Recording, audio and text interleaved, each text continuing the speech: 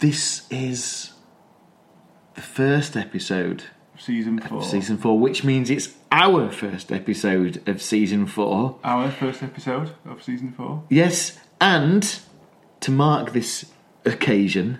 Is this the new theme tune? We've got a new theme tune. Right. A good friend of mine is called Mr. Boston, who I met... Boston? Boston. Boston. Right. Who I met when I was doing Vine.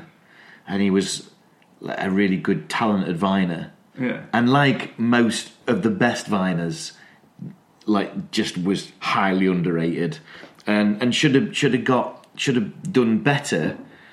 But people are dickheads, right? Yeah. Okay, so anyway, he just got in touch and said, because he's a musician as well, Right. and this should definitely be a plug for him, because if you go to YouTube and you'll see some of the stuff that he's done, but he kind of does. He's done a wedding party. He's done... What do you mean he's done a wedding party? He does like the songs for a wedding party, but he's the best wedding singer I've ever seen. Right, he's a wedding singer. Well, he's not a wedding singer, no. No. He just does that. But he's like I would describe him as being an alternative singer. Right. It's brilliant. Anyway. So he says, Chris, I've got... well, he calls me Binky still, because That was my name. Vine name. He says, Binky, I've got all this recording equipment. Can I do the theme tune for you? And I was like, yes. And he sent me the rough one through, and then I said, I thought to myself, I'll have that. Right. And then I was like, and then he said, but I've got to make some changes. I was like, yeah, go, do what you need to do. And we've been talking, and now we're at the point where we can introduce this to our 30 people that listen to the show. And that's another good point, isn't it? What? That it's much more than 30 people? It's much more than 30 people. I'm going to go and have a look. Now, we host our shows through Buzzsprout. Buzzsprout then link to iTunes, or iTunes link to Buzzsprout. It's all good. As far as I can see, we do have listeners. Now, this may be one person listening 300 times. Oh, it could be a stalker. Yeah, a stalker in waiting. Yeah, now you generally don't listen to the episodes back, do you? No. I do, just to make sure that there was nothing that I said that was racist, or there could have been... Not the... No, I don't know, but sometimes you say things and you go, that might have been close to the PC knuckle. Yeah. And I go That's back... a strange image, the PC knuckle, isn't it? Yeah, the PC village. The PC border. The border of the PC village. The police constable of the village. That would be our code, wouldn't it? That would be code. I'm getting close to the police constable of the village now, and you'll be like, what the hell's he talking about? And I'll say, I forgot what the code was. So, but I'm sure we could just call him PC Knuckle. PC Knuckle is now. If anyway, say that. So if I'm getting close to PC Knuckle, then I can go back and listen. But anyway, so I know that I've listened to it maybe once or twice just to make sure that it's okay when it goes live. Right. And one thing that always bothers me is that we've got this theme tune that has nothing to do with the Tales of the Unexpected, just because it was free. Yeah. And also, because I've been doing like a lot of YouTubing, that's the sort of songs that they play on, the tunes that they play on YouTube. These, I don't know what you call it. Is it like, it's not drum and bass, is it? It's... Rhythm and blues? No, it's more like a trance sort of house. Happy house. I don't know what they call it, but is that what our theme tune is? It's sort of that on that thing. Right. And it was a conversation we had a long time ago to try and sample the theme tune. We still need to talk about the theme tune, of course. Yeah. But then Mr. Boston said, I'm going to do you that honour. And so let's play it now for our listeners. When you say play it, it's more important than that. It's let's debut it. Let's debut it. This was the support act. Uh-huh. Now, your headline act is the new theme tune, and a very warm welcome to Season 4 of the Tales of the Unexpected podcast.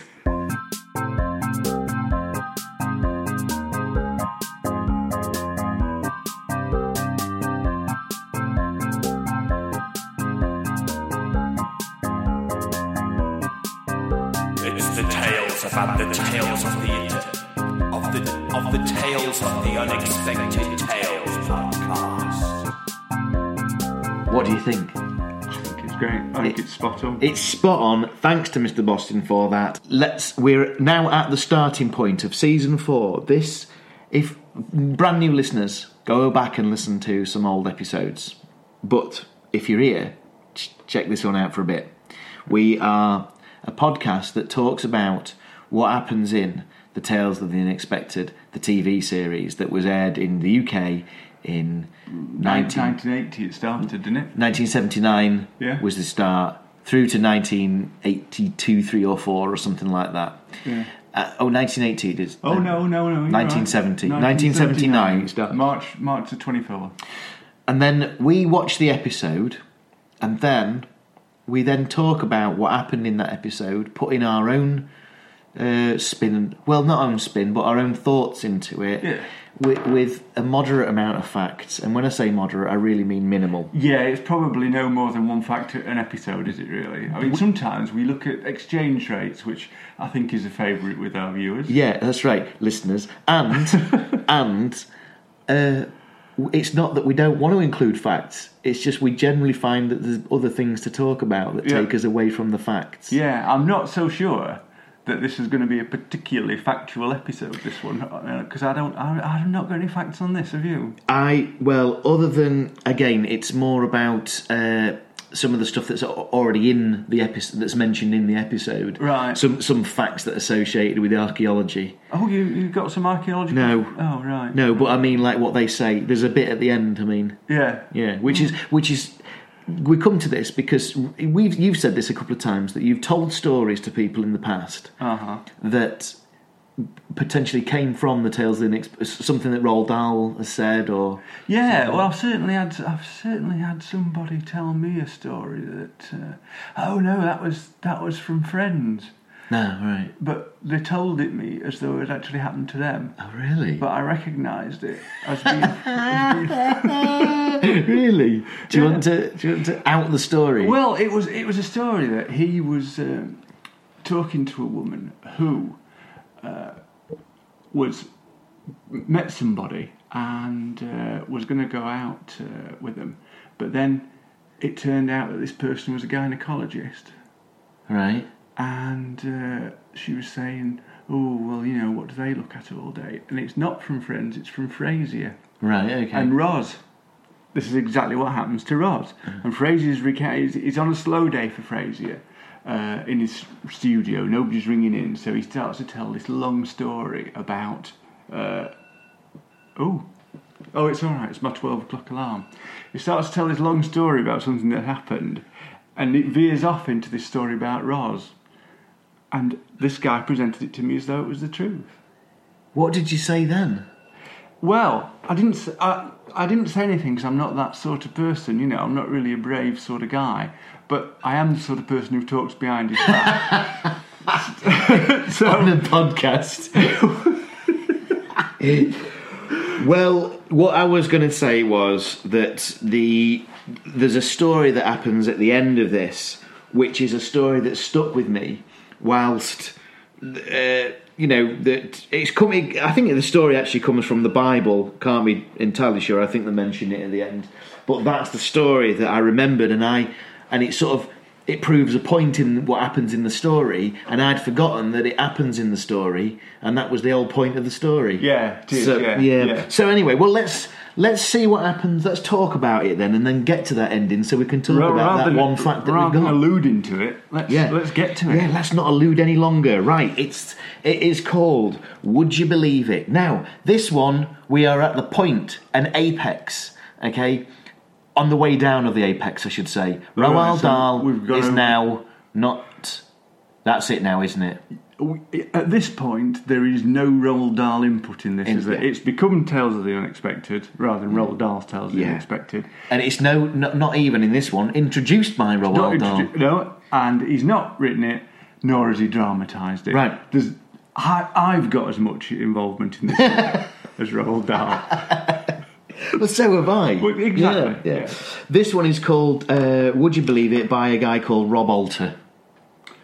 He is. Robert Alter. Robert Alter. Right, okay, now then. We open up in, and I miss Roald Dahl's setups now. Yeah. Well, it is. It's sort of iconic, isn't it? Yeah. Really. And I think when it's not there, It's like we're just going into drama now. Yeah. I've got like 3 minutes of more episode now. Yeah, but I mean, there is at least that sort of little bit of time where, when the titles are just about to end, I'm thinking, will Roald Dahl be in? Yeah, Will he? Will. Won't he? Will he? Won't he? No, he wasn't. No, he won't. Right, now then, this opens in in a desert, and we're in Jordan, aren't we? So it's claimed. Yeah. To me, it looks more like a sand mine in North Wales. Yeah. Now, I was about to say, it's filmed entirely on location, but and even I'd say interior, there's a bit in a tent, but even that's filmed on location. Yeah. But it might not be. I don't think it is. It's not going to be Jordan. They won't have sent Nigel Havers out to Jordan. I don't think the budget would have stretched to it. No. And it looks really cold as well, doesn't it? But I think that desert storms are bad. Yeah, it gets. I know it gets cold in the desert at night. What about in the day? Well, I know because I looked this week that in Las Vegas in February the average temperature is 19 degrees. I mean, that's in the desert. That's right in the middle of the desert. 19 degrees what, though? Centigrade. Well, that was like that in Featherstone this week. Yeah. Oh, right. So not cold, whereas Bangor, North Wales, probably a lot colder. Yeah. And I think that this is filmed in North Wales in my mind. Was it definitely filmed in North Wales? I don't know, but it just looked. There is a it's lot of somewhere- countries on the earth. Somewhere where there's a big sand mine, Well, which they have sand mines, you know. Yeah. Sand in mind. There's one near us. So, right, wherever it's filmed, right, okay, it's meant to be Jordan. It is, yeah. Now then, Jordan, is Jordan the starting scene in The Exorcist? Because it's where the reason why this is sort of a big thing, a big expedition, archaeological dig, is because Jordan and surrounding areas, Jerusalem, Israel, Bangor, North Wales. Yeah. That's where religion began, really, isn't it? It's where, I say religion, I mean Christian religion began, right? Again, over 2,000 years ago or so. Now, this is a dig that is happening, and it's reminiscent of that bit in Indiana Jones. No, Exorcist. Right. Now, Exorcist was done a few years prior. What date is The Exorcist? I'm guessing 79, 78 or 79. Right. Do you mean The Exorcist or The Exorcist? Yeah. Yeah. It opens up in the desert where he uncovers the statue of the devil, and they released a jinn, Right. and that's how it starts. 73. Oh, right, okay, I was miles off. Anyway, well, Not the other one, because I tell you what I remember's in the desert, The Omen. The Exorcist definitely starts That's in in the there desert. too, is it? Yeah, it's where Father May-I, or whatever his name is, Father Mandalay. Right. It starts off in go to plot. Yeah. Iraq. Iraq. There we go. So it's the start. Well, maybe that's what Iraq I'm thinking of. Yeah, it could be. Anyway, I liken this to that opening scene, and I was wondering whether there were murmurs of that scene to help this along. Now, that's sort of like 8 years off when The Exorcist was out. It probably didn't spark that, or was related to that. I've not seen The Exorcist at all, right? Oh, really? Because when it came out, I obviously was too young to go and see it, because what did we 73? 73. I was 9 when I came. But there was like this huge sort of furore in the papers about it, and how terrifying it was. And people were saying, "Oh, I felt the presence of the devil in the cinema while I was there." So it terrified me. Yeah. So any sort of mention of it, I just avoided. Well, it's good. It's a good one. It's the problem I have. The only problem I have with The Exorcist is that it's. I don't like possession movies. Yeah. I'd like to have seen kind of like the devil just flying around a bit, rather than being a sick girl in bed. If it was Exorcist 2. When she's in the school, it's Regan again, and she is in a like a hospicey type thing, Right. care home. Well, I'm thinking that's going to be a repossession, isn't it? Well, there was Repossessed. Yeah. It was Yeah. a poor joke, though. Yeah. Oh, right. Okay. Repossession. Oh, sorry. Well, I think the joke was already done because I thought you were saying that there was repossessed, but repossession. Yeah, Yeah, it would be repossession. Yeah, you're right. Yeah. Well, look, we're in.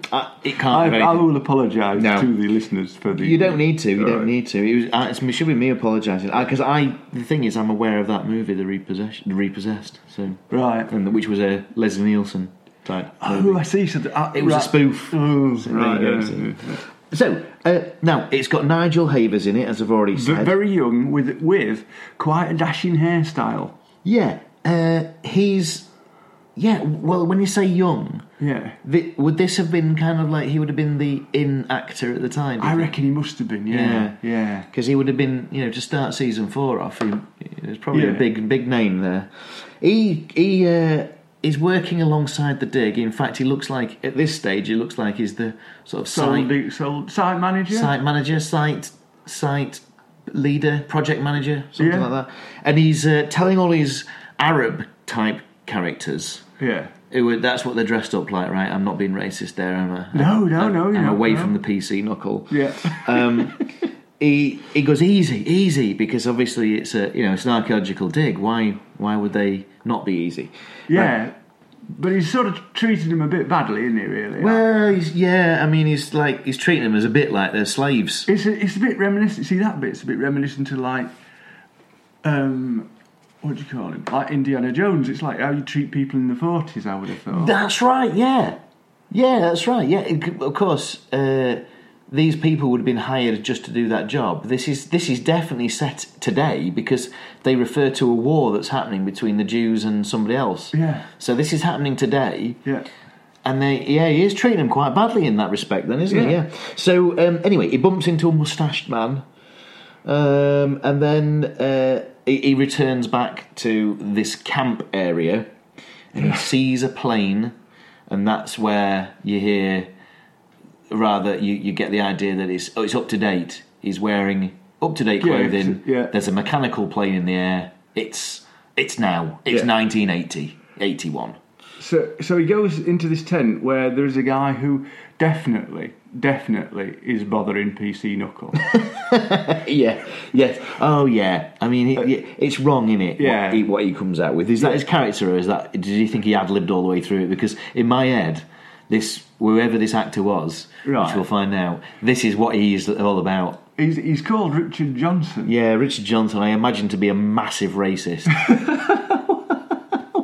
Well, we can't say, of course, whether he was. I did say imagine, so yeah. And unfortunately for Richard, but perhaps fortunately for us and our lawyers, he is dead, and you can't defame the dead. So we're all right with that. Now, old Racio is Racy Tanner. Racy Tanner, yeah, racist. He's called Tanner, right? Yeah. And he's sick. Yeah, he's lying down on his cot. They call him a cot, don't they? Yeah, and he's looking like shit, isn't he? Yeah. To be fair. Right. He's complaining of the fever. Yeah. But he says it's getting a bit better. Yeah. Now, fever in the middle of the desert. Yeah. What's your diagnosis? Snake bite. Oh, I went for malaria. Right. Well, you see, right. What threw me there is.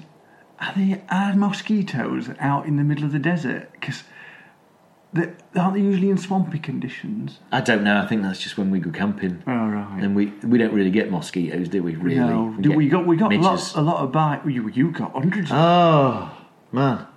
I mean, that was 300, was it? Did you well. know? I think it was more because they were. I stopped counting at 200 on one leg. Yeah, I'd fallen asleep. I think in a sleeping bag. Where there must have been like a few in there. Yeah. And then when I woke up in the morning, I actually didn't know that it had happened until I put my shorts on and I looked down at my legs and it was bad. Yeah. Did it itch a lot then? It only itched when I saw them. Isn't that weird? Yeah, so it was all true. psychological. Yeah. But once you've seen them, you can't unsee them. You're stuck with it, aren't you? Yeah. So now Havers. What is Havers' name? Miller or something? Just bear with me a bit and I shall find out for you. Where have I gone? I've gone slightly off track. Miller. Miller Nigel Havers is playing a guy called Miller who gives him his last pill. His last pill. Now, what sort of planning is that? I don't know. If I, has he caught malaria? No, he's had malaria before. We discovered in the discussion, I think. So I don't think this is new to him. Right, so he's got these are a previous prescription. And he's obviously come out with them to the desert. Yeah. So where's the chemist then? Yeah, well, but why not bring some more? Yeah. Or just go home earlier if you're running out of pills. Yeah. Well, I know why he doesn't go home earlier, because he's greedy. Oh, he's a bad man. And you'll find all this out. Yeah. Now, what I also notice here is that we said there it was filmed on location. The voices are dubbed. Oh, right. The voices are dubbed because the wind, I would imagine they've got back to the studio, started editing, realised they can't use any of the sound because it's all... Because it's windy in North Wales. So so they've now had to get Havers and Tanner, Miller and Tanner back in and re-record their lines. And are they sort of, do you? I didn't notice this, but is it like when they redub? Lee Curtis, not Lee Curtis, Johnny Lee, Bruce Lee. Is it like when in Enter the Dragon? They said they redub it and like the lips keep going a long time after. It wasn't that. It's not like a foreign dubbing. Right. It's more like you could see that they're watching. You can see they're watching, and their words, although match their lips, some of the way that they're saying things wouldn't have happened. Right. Maybe they were shouting a bit over the wind, and now they're in a studio they don't need to, so it just doesn't marry exactly. Well, what he's saying, Racy Tanner, it basically is that local Labour can't be trusted as they'll either steal everything or talk about it. Yeah, and then he says, in fact, get out there now, get back out there, they're probably robbing us blind. Which is well... Is that well? No, it's not really on, is it? Well, but then that's him as a character. It is him. He's not really expressing that as a view, is it? It's him as a character. And I think it's important for later on because we're not meant to like Tanner. Yeah. Now, it's a good job that Miller does go back out to the dig because Hassan has found something. Yeah. And what he has found is like the top of a stone slab. Yeah. Which is reminiscent of Indiana Jones, isn't it? Where it goes into the snake room. Well of the Souls, isn't it called that? Well of the Souls, where you go into the snake room, and then you knock the wall down with a big statue, and then you put a staff down in the thing, and when the sunlight hits it, you'll see where the treasure's buried. Yeah, is that right? Yeah. Oh no, I think you've mixed that up. I think I mixed that. I've got the starting bit. It goes down the Well of the Souls to put staff in the thing. The sunlight hits it, and now he knows where to go to find the Ark. Yeah, so he goes into the snake room afterwards. All right, so is the snake room not the Well of the Souls? Snake room's the one with a little village in it, is it? Yeah. Oh, I don't know. Tiny village. No, that's before this bit. Yeah. He goes down the Well of the Souls to get there, whatever it is. Right. Is he trying to find the Well of the Souls? I'm not sure. I'll tell you one thing I noticed though, right? What he does, right, in order to cover his tracks, he's got his staff. He breaks it in half and just throws it on one side. Now that's not a good way to do it. It's not because that would have been built specifically for that height. Yeah, so they could reconstruct it. There's that as well. Yeah. Break it twice to take a bit out of the middle. They never know how much had gone. Or like I do with credit cards, just shave a little bit off the end, just a little bit, and so it doesn't look like there's a problem. When they're putting it in, they're just going, well, that fits. It's not pointing at the right place, though. What's happened here, then? Why did you do that? Right. What I've worked out is, you're meant to cut a credit card in half when you finish with it. Yeah. Right, okay.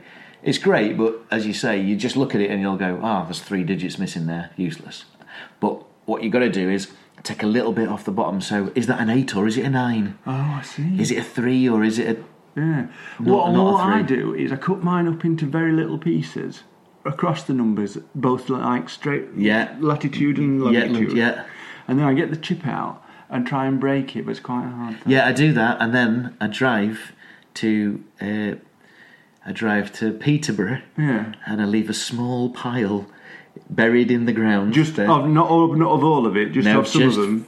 6 or 7 pieces. Yeah. And then I go back up the A1 to Doncaster, and I bury a little bit more. Yeah. And then I go to Manchester Airport and I fly to Bulgaria and I leave a little bit more in Bulgaria. Then Well, we all do that. Do you do the thing though with the weather balloon where you attach the chip, the final little bit of chip to it, and then you set it off into the atmosphere? Yeah, I did that as well. Yeah. Yeah, and then I set fire to anybody who finds them. You got to. Yeah, you got to. It's safety first, isn't it? Now then,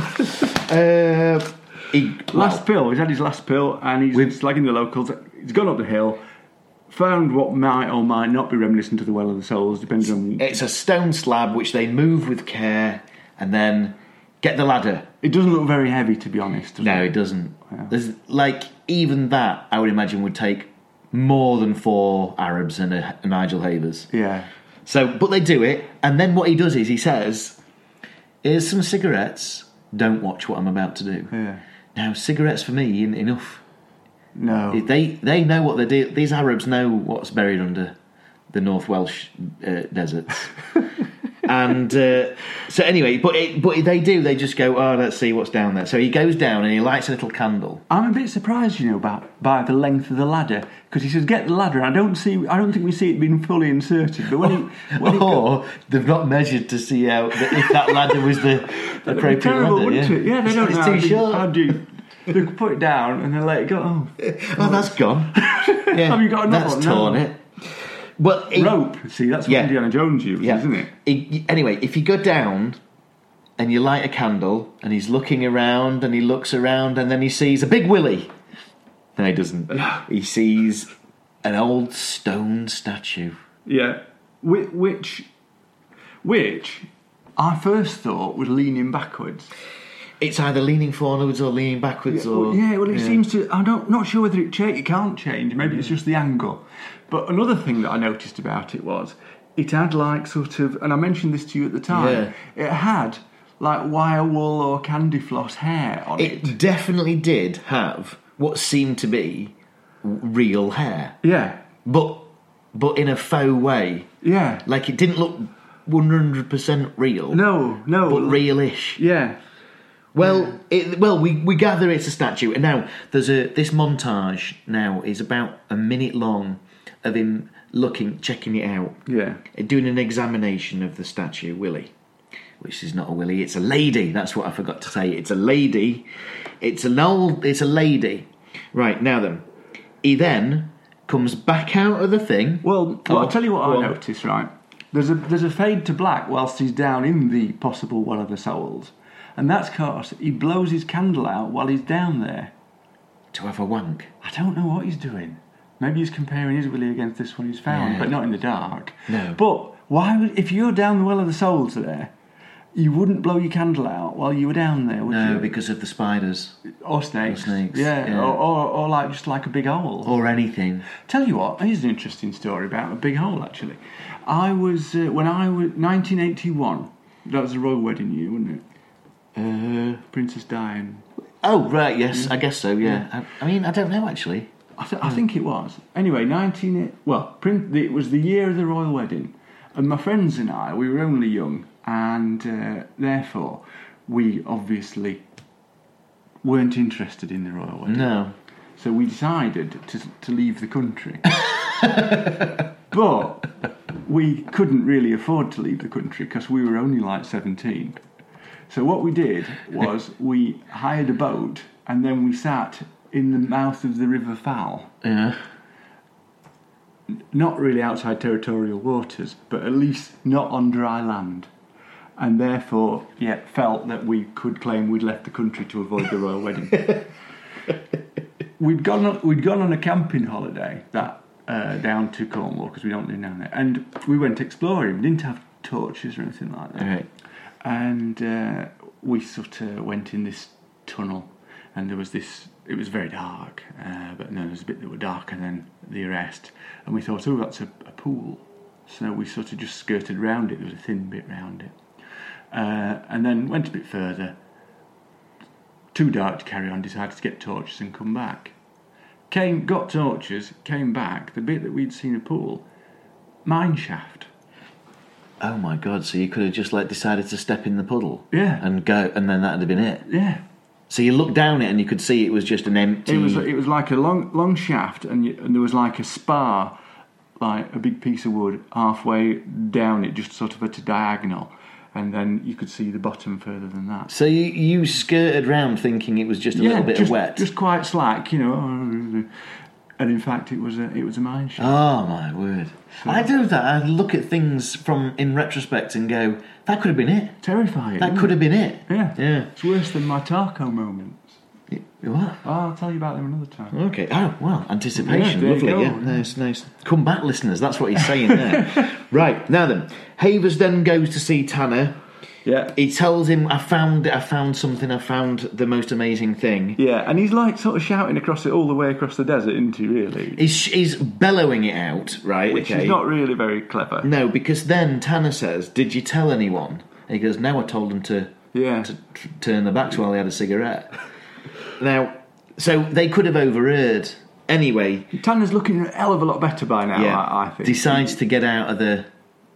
Well, actually, he has been walking around at this stage, but then he decides to have a look himself and go down the... So they both thing. go. This time they take lamps, don't they? Yeah. Now, they investigate they go down the hole and they investigate this statue, which they describe to be in mint condition. Then... I wondered if that meant anything. No, I don't know. I don't know. Well, I just wrote it down as mint condition. Yeah. I think it was just basically... I think what they're saying is that as far as archaeology goes, this is something... It's not been spoilt, it's not been ruined, it's not got bits taken out of it, it's not broken. This is a perfect example of history. Are they likening it to some form of condiment? Like a pepper pot? Or a mint jar? Oh, a jar of mint. A jar of mint. It's in mint condition. Mint condition, you see. It could have been. Yeah. Well, this leads me on to something. Every now and then, bits of dialogue just astound me that they allowed this to happen. Nigel Havers says, "How old do you think she is?" Yeah. Tanner replies, "You've got no idea how old she is." And then I thought, well, that's the reason why you asked that first question, then, isn't it? So you could go round in circles. How old do you think she is? You've got no idea how old she is. Well, how old do you think she is then? You've got no idea how old she is.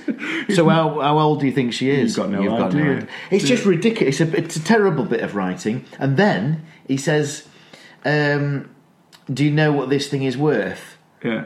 And then I thought, well... Maybe if you give him an idea about how old it is, he'd have a good idea about how much it was worth. Uh-huh. I honestly, this is why I said, do you think Tanner is ad-libbing all the way through? I think this Richard guy is an idiot. Oh, right. Yeah. And a racist, do you think? You're racist not idiot. Not at all, are you? No. Right? Well, he then goes on to say, this is a treasure hunter's dream.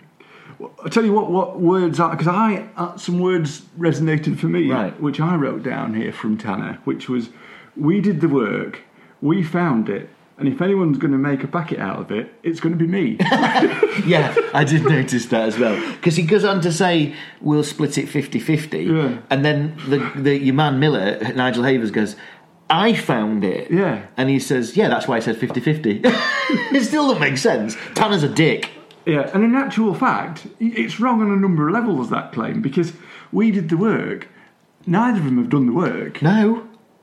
No, just scooting around the North Welsh desert. Is not doing work. Yeah. And we did it. I'll be the one who makes a packet of it. Yeah. Talking about North Wales, which we have been doing quite a lot here, right? But I was having a conversation, and the phrases that stick in your mind, right? Yeah. I was having a conversation with my brother-in-law at the weekend, and he'd gone to North Wales and got involved in a massive bar fight. Oh, right, okay. In Llandudno. Right. And sort of oddly, everybody involved in the bar fight was in fancy dress. Right, okay. Because they'd gone on some sort of weekend, and then it had gone wrong in the bar and kicked off. And they got thrown out by the bouncers. I'm glad that they didn't get caught by the bouncers. And my brother-in-law's mate, who was dressed as Buzz Lightyear, said to my brother-in-law, "Some twat's got my wings, I'm going back in." I love it. Yeah, that Some is. twat's got my wings, I'm going back in. Well, going back to some of the things that they've said. Yeah. it's going to be worth six figures, they reckon. Yeah. What Tanner is trying to do is say, we're leaving this country with this. I'm not going to tell anybody I found it. Yeah. So that when we get it back to where we need to be, people will pay us and we'll just leave. They'll never use his names. They'll just give us, we won't be taxed on it, we're off. Yeah. And this will make us... Now, it's a moral dilemma for Havers because he obviously wants to be rich from this, but he thinks it should be done the right way. Yeah. But he's also overpowered by Tanner's dickheadness. It's quite an interesting dilemma, which sort of gets even more dilemma-ish later on, doesn't Dilemic. it? It's a dilemma. Dilemic, yeah. And I actually felt that, when I sort of watched this for the first time, I could actually feel how, well, it'll become clear later on, but how like a situation can creep out of hand and pull you in with it. Yeah, and if a story is told right, you often go, what would I do? Yeah. I was the same. It's thinking, nobody knows. This would be the financial end to all worries. Yeah. The guy obviously thinks he can get away with it. He knows this country well enough to think there is an escape route. Yeah. Probably through Chester. Chester, then Sandbach, and yeah. Now, what they're going to do is, the plan is smuggle it out of the country. We never hear Nigel Havers say, "Oh, go on then."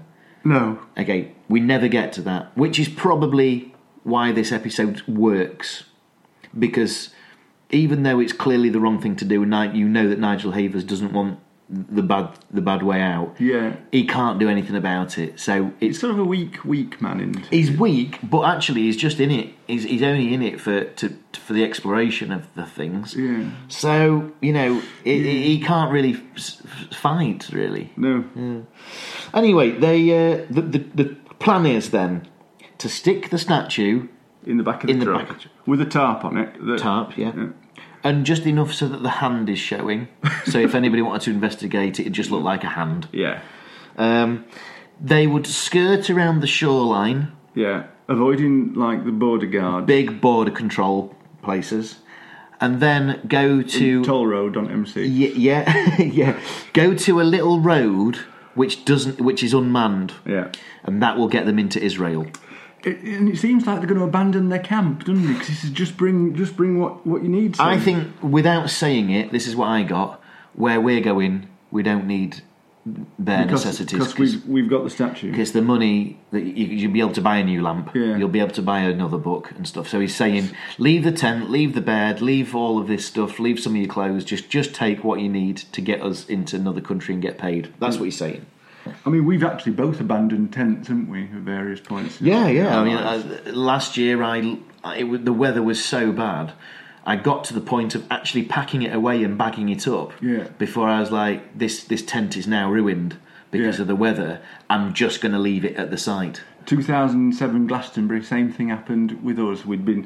It was the last night, which was quite fortunate, but rain started coming in the tent and sort of pooling on the sleeping bag, and I was sort of thinking, I better sort of pour that off. but then if you pour it off, then it sort of lingers on the bed, and you've got to try and get it off the bed. Anyway, it was pissing it down. It was all coming in, and we were really miserable, and it had been really muddy, and we'd been seeing the Chemical Brothers, and it had been that muddy, I sort of fell over, and my boots stayed upright, and I was laid in the mud. It was just terrible. And we got up the next morning, packed the tent, and just threw it away. Yeah. Which I think that's a nice English thing to do, is if you are going to liberate a tent, at least pack it away. Yeah, you got to. You can't leave it stood up there. No.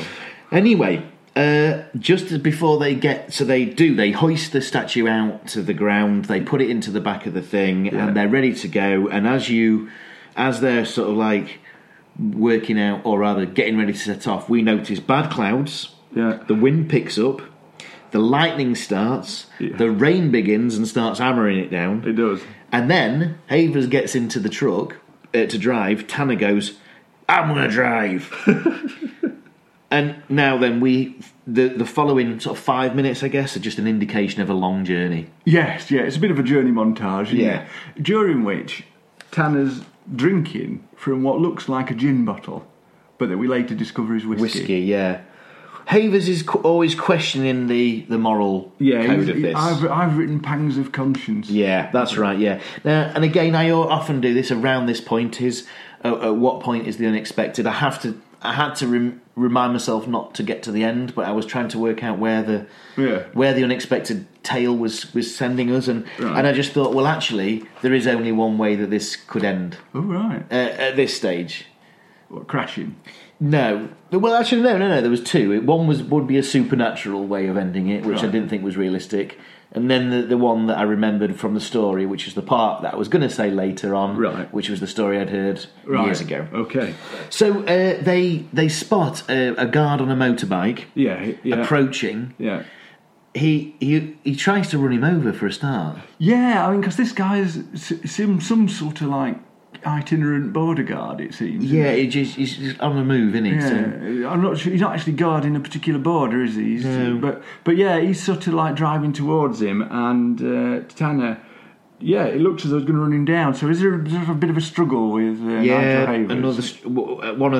This is the first struggle, I think, in the car. Yeah. So he's trying to kill the guard. Yeah. He doesn't think of the consequences behind this, but this again shows the desperation in Tanner. Yeah, which... Do you think he's getting more desperate as time gets on? Yeah, I did feel that. I mean, maybe the illness is kicking in. Or is it the artefact? Is it affecting his mind? Do you think it's so that it's supernatural? Yeah, or is it just the gold lust? No. No, it's not. No. But what happens is, I just to go back to that, they do swerve. Yeah. They do stop. Yeah. And the guard doesn't notice anything suspicious about almost being run over. He doesn't. No. Yeah. He taps on the side. He's got a gun, hasn't he? Got a gun, and he goes, papers. So they show him the papers, and then he goes, what's in the back? And there's a lot of this kind of, and then he goes, right, okay, I'll take you around the back, and you can have a look in to see what's in the trunk. So he goes around the back, and Nigel Havers comes out. He's from the passenger side. He comes out, and sort of he's delaying for no. Well, I suppose he just didn't know what to do really. Yeah, he's just thinking, what I'll have to prepare my get out of jail card here. So he offers him a cigarette, doesn't he? Yeah, Tanner comes out the car and grabs a spanner, and then as he goes around the back of the van, he smashes the guard on the shoulder or the back of the neck or something. Yeah. Which immediately knocks the man out. Surprised it doesn't kill him in World of Toto. But in fact, it does mortally wound him, doesn't it? Yeah, we discover. Yeah. Now, Nigel, who you can tell that he's sort of getting flustered because his hair's collapsed. It's gone from like that good flock of seagulls sort of thing, isn't it? And it's now just all bedraggled on his head. He goes, I draw the line at murder. Yeah. And he runs off. And Tanner picks up the guard's gun and starts shooting at him and misses every single time. Yeah, and like Nigel Havers' evasive tactic is to lay flat down on the floor in full view. I'd have carried on over the hill. Yeah, me too. And Tanner then says, and next time I won't miss. Yeah. Well, I just think if you're going to be murdered at some point in this journey, just carry on running. Yeah, take a chance. Take a chance on it. Anyway, well, he goes, get back into the van and start driving. So that's what he does. He tells Havers to drive now. Yeah. Weather is still bad. Tanner's illness is coming back, and this is where we had that malaria conversation. He's sleep talking. Yeah. But he's doing TV sleep talking, which is not real. It's not how real sleep talking works. Right, because what would you say? In sleep talking, if you were real sleep talking, you just go. So, what is it, dear? What is it, dear? Oh, it's just the things. But he's going, porcupines. I can't remember what he said. Isn't he saying Provenance? Yeah, Providence. Provenance. Yeah, he goes, Providence. And then he says, I don't know, statue. he's doing things that are, I guess, part of the story sleep talking. Yeah. They're more... Well, you see, but this made me think this, right? That would be a problem, Provenance, because they've just, like, dug this thing out of the ground and then buggered off over the border with it, they're not going to have any provenance. Whereas, which will actually reduce the value of the statue. Whereas, if they'd done it properly and gone through the proper channels, they would have provenance as to where it has come I think I probably need to know what provenance means to carry on. Oh, do you not watch Antiques Roadshow? Well, there we go. It's that. Right, go on then. Well, it's like supporting evidence of the age of an item. So, like, if you've got some brooch and you say, oh, this is like given to my family by Queen Victoria, then provenance would be if there's a letter from Queen Victoria saying here's that brooch. Right, okay. Yeah. So it's a guarantee that the right measures. That it's true. Right, okay. But what they've done is sort of deny themselves any of that. So really, all they've got is a statue and their word. Whereas it would have been much more authentic and easier to sell. If they called the authorities, got somebody in, seen it in situ, and had it so got all the paperwork properly. And stuff like that, and then they've got provenance, then they get money for it. Well, and he didn't. I mean, I know that from watching Antiques Roadshow. You would think that Tanner would know it. Yeah, okay, well that now makes sense. But that's actually, it still draws me back to TV sleep talking. Yeah. Because he's setting up, so he has got a moral thing, a dilemma in his head. Yeah. It might not be moral saying that, it's just the fact that, hang on a minute, we might have made a mistake here. Still, I'm racist and I'm a dick. Yeah. Let's get out of town. I'm just thinking I've heard somebody sleep talking, and what they said was, get down, where's them plates? Yeah, as usual. There's the usual things. Yeah. Usual things. That's what I mean. That's proper sleep talking. Well, now then. I don't. Something happens next, which I didn't quite understand. In view of what we're looking at is inside the cab of the truck. Yeah. We see Havers driving, Yeah. and Tanner kind of like in and out of sleep. Yeah. And then something comes into my eye line in the TV of a thing like the top of a. I don't know what it is, but then Tanner goes, "Don't make me do something I regret." Yeah, well... Well, what was that then? Well, you see, what I've got is that Tanner is still drinking whiskey and falling asleep, but suddenly pulls a gun on Nigel Havers for a reason I missed because I was making notes. Right, well, do you know... We obviously were both... I wasn't making notes. I was aware that something was happening, but I think that they thought something was in shot and it actually wasn't in shot. Yeah, so that's... It's odd that we both come to that same... independently come to that same... Well, then, they get to they get to a controlled post, a guard post. Now, this is a surprise, because they both say... This is the one. This is this is not on the map. This is a surprise. Yeah, exactly. Yeah. Now, this was the one. This is the road that was meant to be the free road into the country. So now they pull up to it. The guard taps on the thing. Yeah. And he's once again asks for his papers. Asks for papers, and then the usual. Where are you going? What's in the back? Where are you going? Where are you coming to? Where are you going from? Stuff. What's in the back? And he looks in the back. Well, anyway, he goes around the back. But what happens? I think he says, "What's in the van?" And Nigel Havers says nothing. I don't mean he didn't answer him. His response is the word "nothing" when he's asked what's in the back of the van. Oh, he says, "Oh, nothing." That's right. Yes, that's right. Tanner is getting even worse by now, and he's like wanting to pull his gun, saying I'd rather die than give her up. So that's made me think it's the power of the statue. There's some power, right? Yeah. Okay. I think it's power of the illness. Guard looks in the back, comes back, and says that they can carry on. Now, one thing that they both can't understand is, at the moment, and they later mention it, but what do you mean there's nothing in the back? When he goes round the back, he definitely, in my mind as well, but they say it later on, he hasn't had enough time. Or you couldn't hear the truck going down. Yeah. The drawer of the door. To go in and actually search and come back and then say, okay, fine. Yeah. So hang on a minute, what do you mean? But they let them through, and as they're driving, it's that point where they think, oh, something wrong. They must have nicked it. If they say there was nothing, it's okay, they must... There's something wrong. It's missing. So they're approaching then the second border, which is the Israeli border, and they have another struggle. Which is, I think the distance is between... 100 yards. It's 100 yards between the two posts, yeah. But they have another struggle. Pull up at the border. Again, the border guards don't notice or comment on the struggle at all, like the first guy in the motorbike. Yeah. And same thing.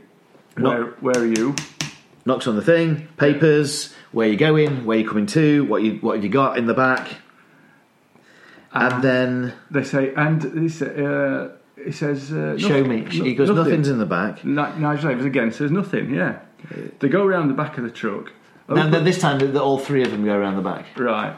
Open the tailgate, and a shitload of water comes out, isn't it? It's basically a pool of water that goes... Well, wouldn't you have thought... I mean, I'm no expert on trucks and that, and vans and stuff, but wouldn't you have thought they'd have, like, little holes in the bottom to let water out? Or like they're not, the door to the back of a truck isn't sealed, is it? No. So it would allow water to come out. Because you wouldn't, like, because otherwise... A truck cellar would be bad. Wouldn't it? Yeah. Because, like, it'd fill up with water as you were driving along. If you were in a big rainy season. Yeah. Yeah. And... I mean, what's the point in that then? It'd get heavier in that, Yeah. And when you stopped, it'd all slosh over front of the cab. Yeah. So I'm not sure it could happen like that. No. However, that is what they're saying. That's what they're suggesting. Yeah. It could have been the tarpaulin. But been blocking. Oh. Yeah, so what they do is they're like, right, okay, that guy said there was nothing there. Yeah. It doesn't look like there's anything here. So Tanner jumps in, I'm going to find out what the hell's gone on here. He moves the tarpaulin, nothing's there, just a bunch of shite, like, film in the bottom. Yeah. And he runs off, and again, this is it, it's kind of like, they have nicked it, I'm going to go back and I'm going to see to that other set of guards. Yeah. Well, Nigel Havers runs off after him into the desert. Yeah. Now, chases him down, sort of tackles him, and then turns her over, and the music... sorry, I was medic here. He goes, and then the guard that was dealing with him is going, get a medic. The man, Tanner, is going, it's the rain, rain, the rain. We're thinking Tanner's gone mad. Yeah, I wrote, Tanner concludes it's the rain and appears to go a bit mental. Yeah. So they get a medic, and then the screen goes to black. Cut to the next day, Nigel Havers, who's had his hair done again. Yeah, he's had a shower and a wash, and he's washed all and tumble dried his clothes. Yeah, and his hair's nice and quiffy. Yeah, it's lovely. Now, next day, the guard then sees him from the night before, and he says to him, your mate, Tanner, he's been put in a cell. Yeah. Because he's just a bit racist and nasty. And... now, I'll just say, the border guard does appear to be wearing eyeliner. I didn't notice that. And he's played by a guy called Christopher Blake, who I recognised him from my youth. Oh, right.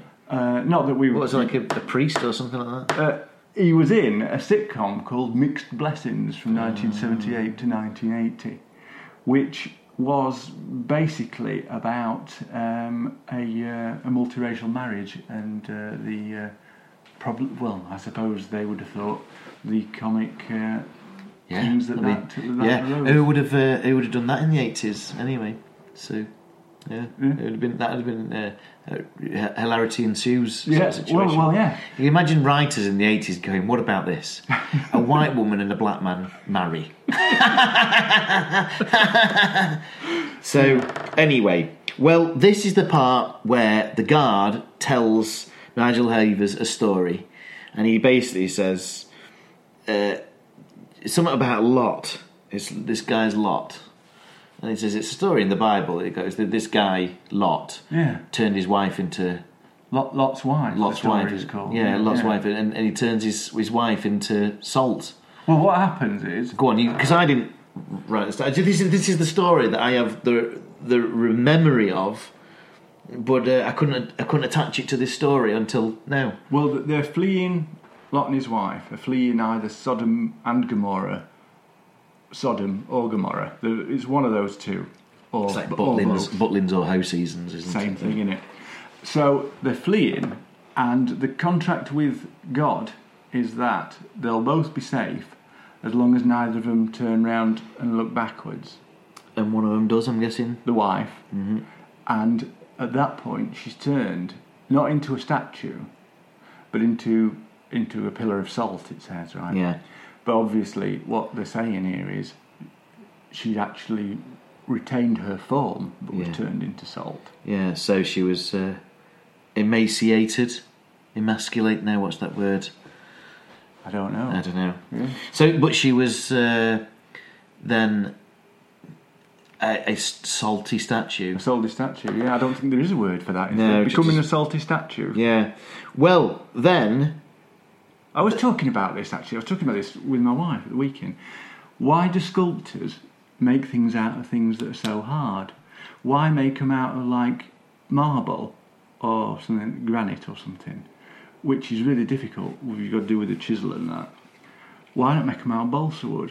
But we were thinking it probably wouldn't have had the same effect if it was sort of like Michelangelo's David and it were made out of balsa wood. No. I would imagine that has something to do with the feet. So because you can.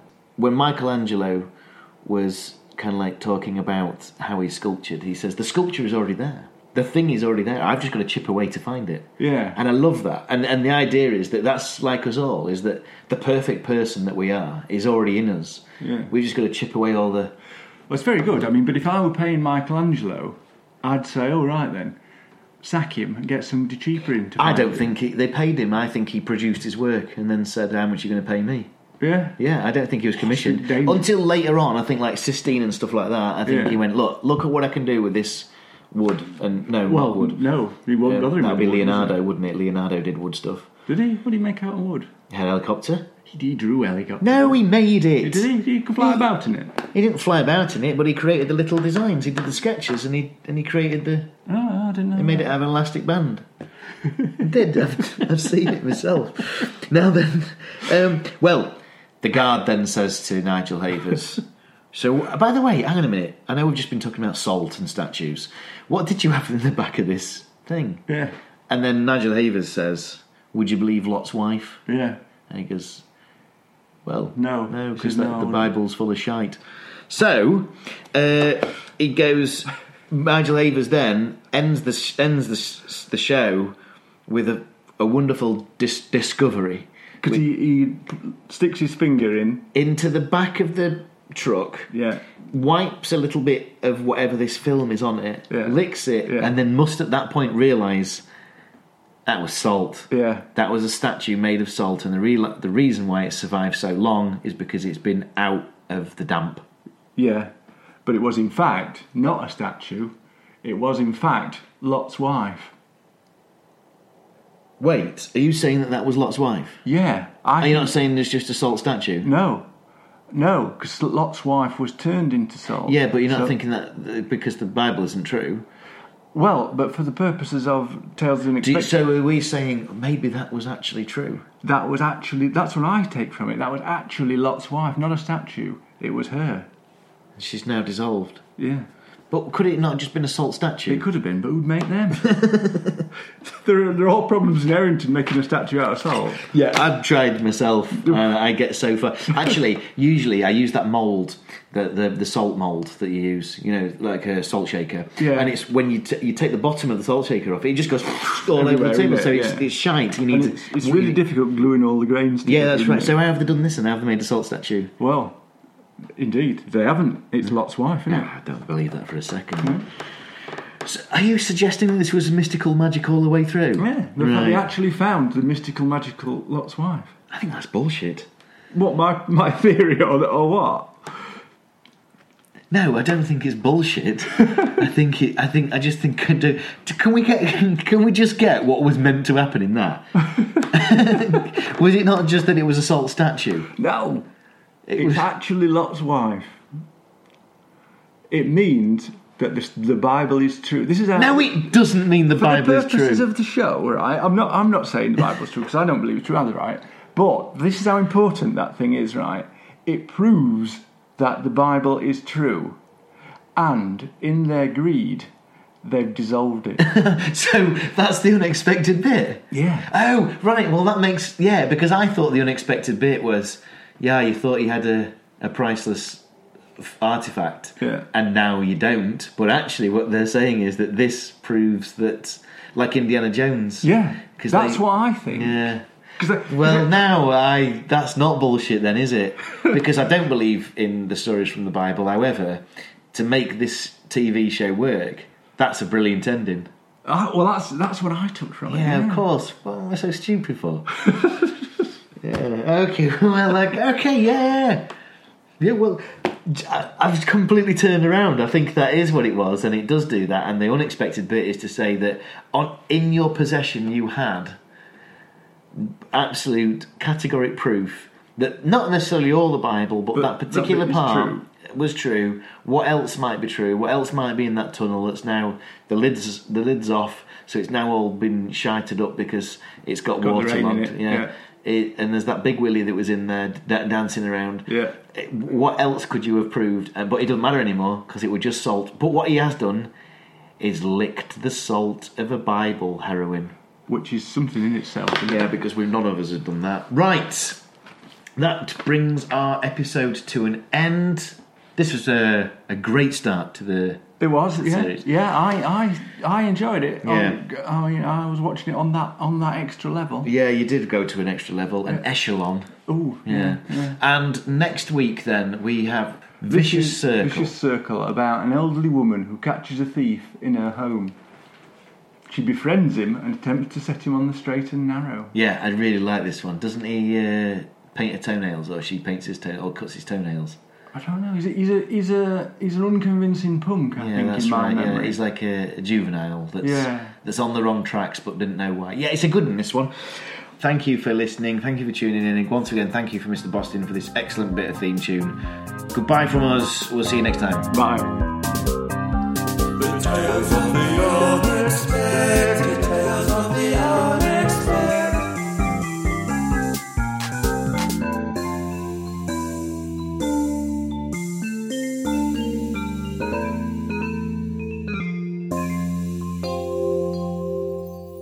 I've only just realised the title there. Would you believe it? Yeah, there's a clue in the title, isn't there? That would be it, wouldn't it? Yeah.